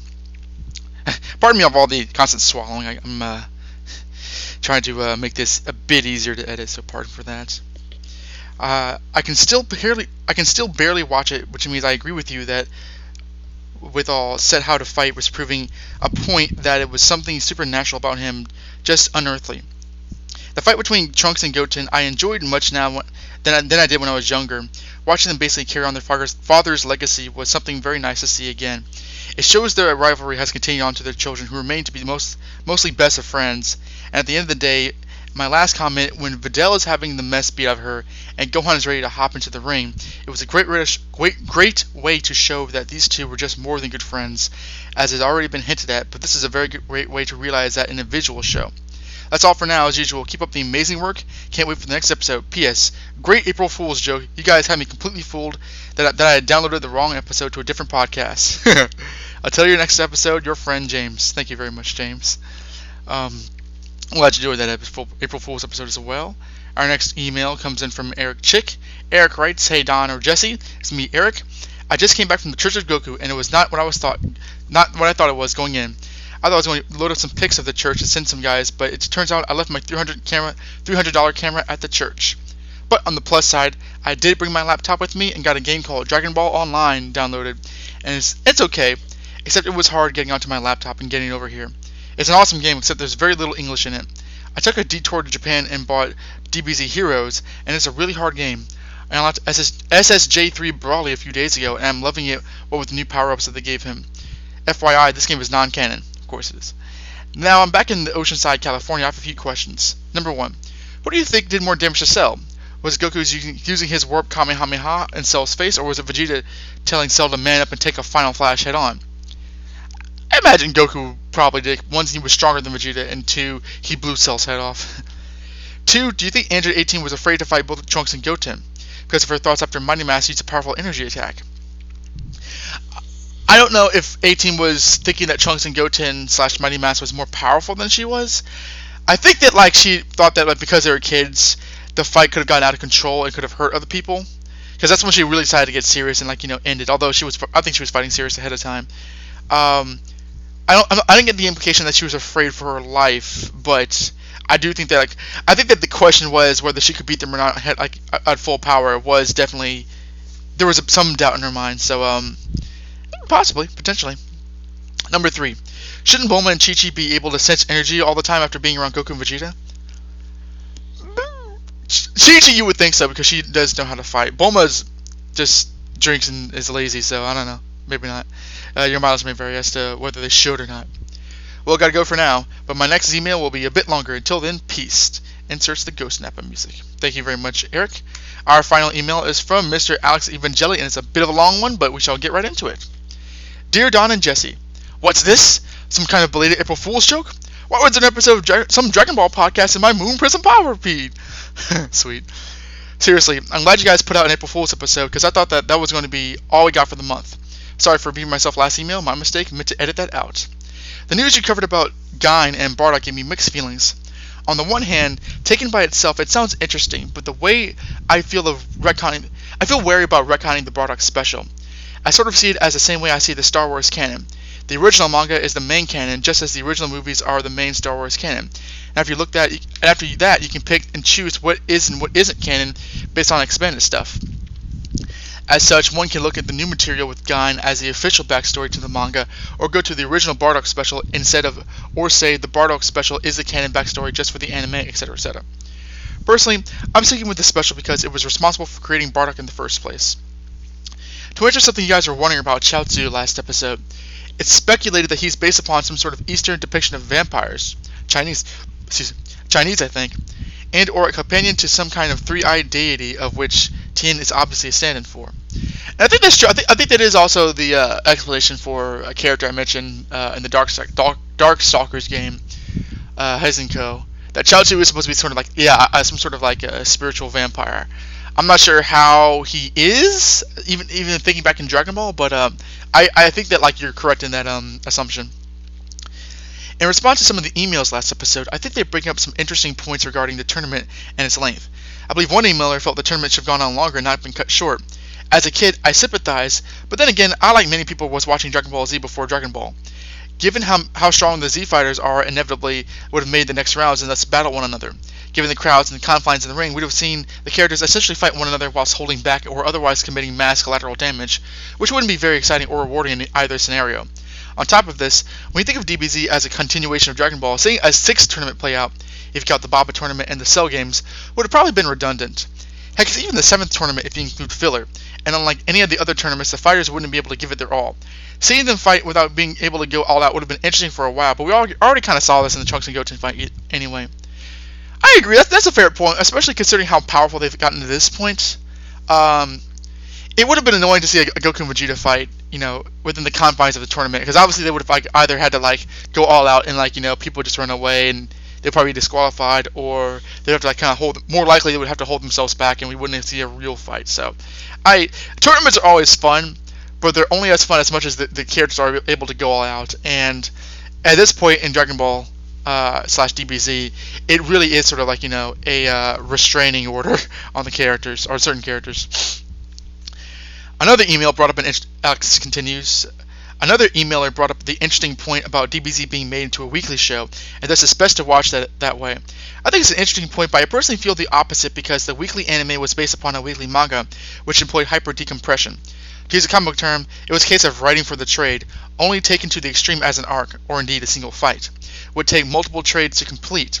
With this in mind, I actually think DBZ, and even DBZ Kai, is more frustrating when you get down to the 20-minute installments every week as opposed to the 5 episodes, 2.5 hours per week, which is what we got when DBZ first aired. At least that's what happened here in the UK. Oh yeah, no, in America we had it 5 days a week as well. As a kid, as much as I loved it, I got frustrated with something like the Goku vs. Frieza fight, which would take well over 2 weeks to complete, so I can only imagine how much people had to watch it over the course of months it felt. I think that's why most people complain about DBZ's filler as opposed to not being able to digest it one episode every week instead.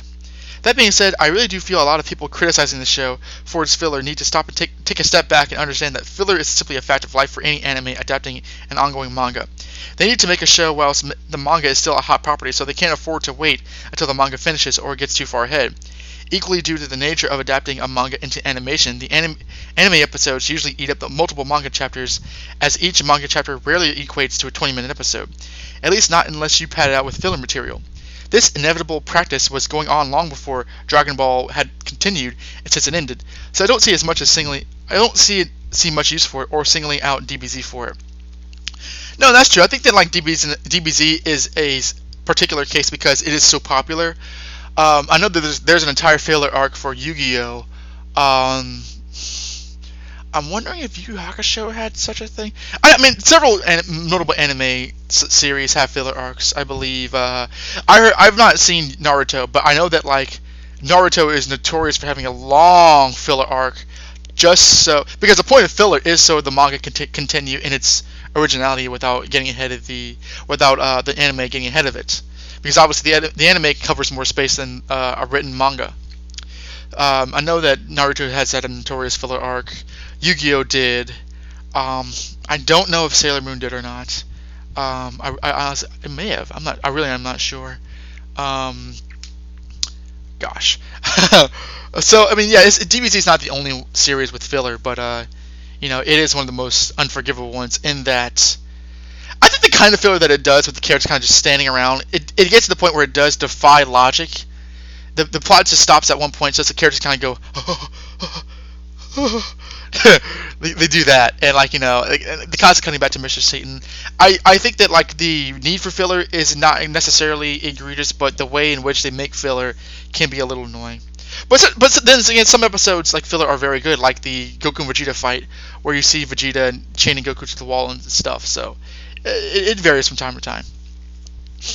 If an anime has much, Alex continues. If an anime has much or more filler than it has actual episodes that adapt a source material, then it's fair game. But that was not seriously the case with Dragon Ball.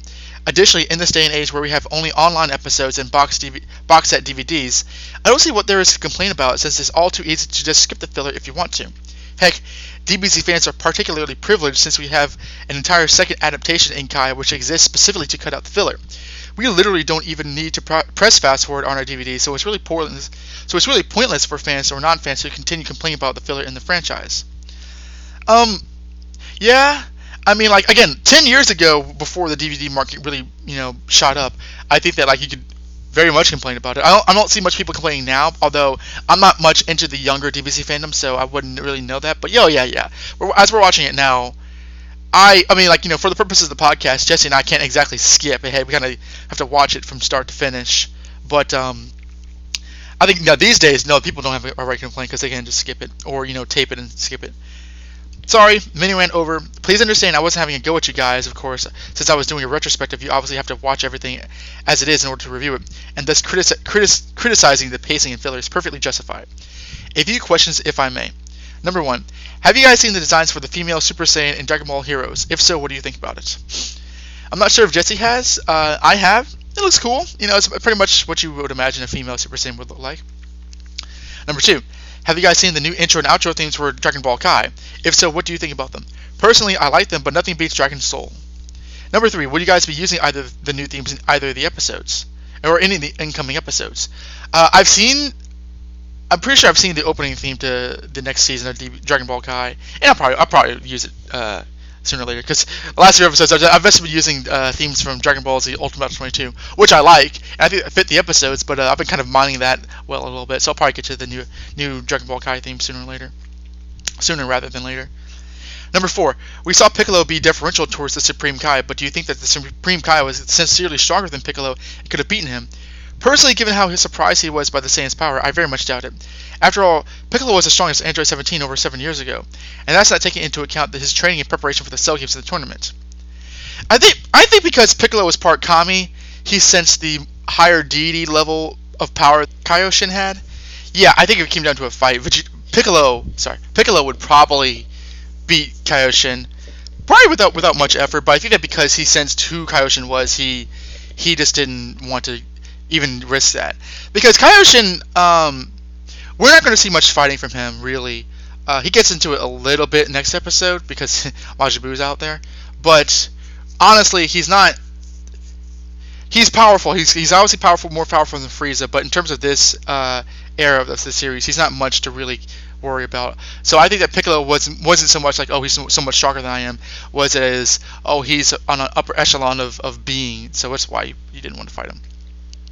Number 5. In the UK dub, when Dabura showed up, we got a bit of dialogue from Kaioshin and Kobito about how the demon world where Dabura is from, where things work in reverse. So someone strong in our world would be weak in Dabura's world. Is there any dialogue like that in the US dub or the manga? Since it's always struck me as odd to be brought up considering it's never been used. I don't remember that being in the manga, and that wasn't in the American dub. So I think that was probably a bit of United Kingdom dub line. Because pretty much, I mean, in the manga, Dabura was, they don't outright say it, but he's essentially the devil. He pretty much is like, he rules the demon world and everything like that. And he kind of, with his pointy ears and everything. He's sort of like, an interpretation of the devil in Dragon Ball's world. That being said, we've already done this dance where there was a devil character in Dragon Ball, so, or whatever. But, I mean, he's essentially, a lord of a demon realm where he is like, compared to our guys, he's about as strong as Cell, but he is like, if they were in the demon realm, he probably would be the strongest character and unbeatable, but we're not going to know much about that, at least in the remaining episodes. Well, that's all for now. I can't wait till the next episode when we get into some real meat of this saga. Regards, Alex Evangeli. P.S. I'm a Moonie and proud of it. Also, Jupiter was probably my favorite. Awesome. You and Jesse both. Thank you very much, Alex, and thank you very much for listening to The Next Dimension. Thank you for listening to The Next Dimension, a Dragon Ball Z podcast. You can find the show and leave feedback at dbznextdimension.libsyn.com or write in for emails at dbznextdimension@hotmail.com. If you like what we're doing, please send in feedback at iTunes or like us on Facebook. Dragon Ball, Dragon Ball Z, Dragon Ball GT, and Dragon Ball Kai are all owned by Funimation, Toei Animation, Fuji TV, and Akira Toriyama. Dragon Ball is created by Akira Toriyama.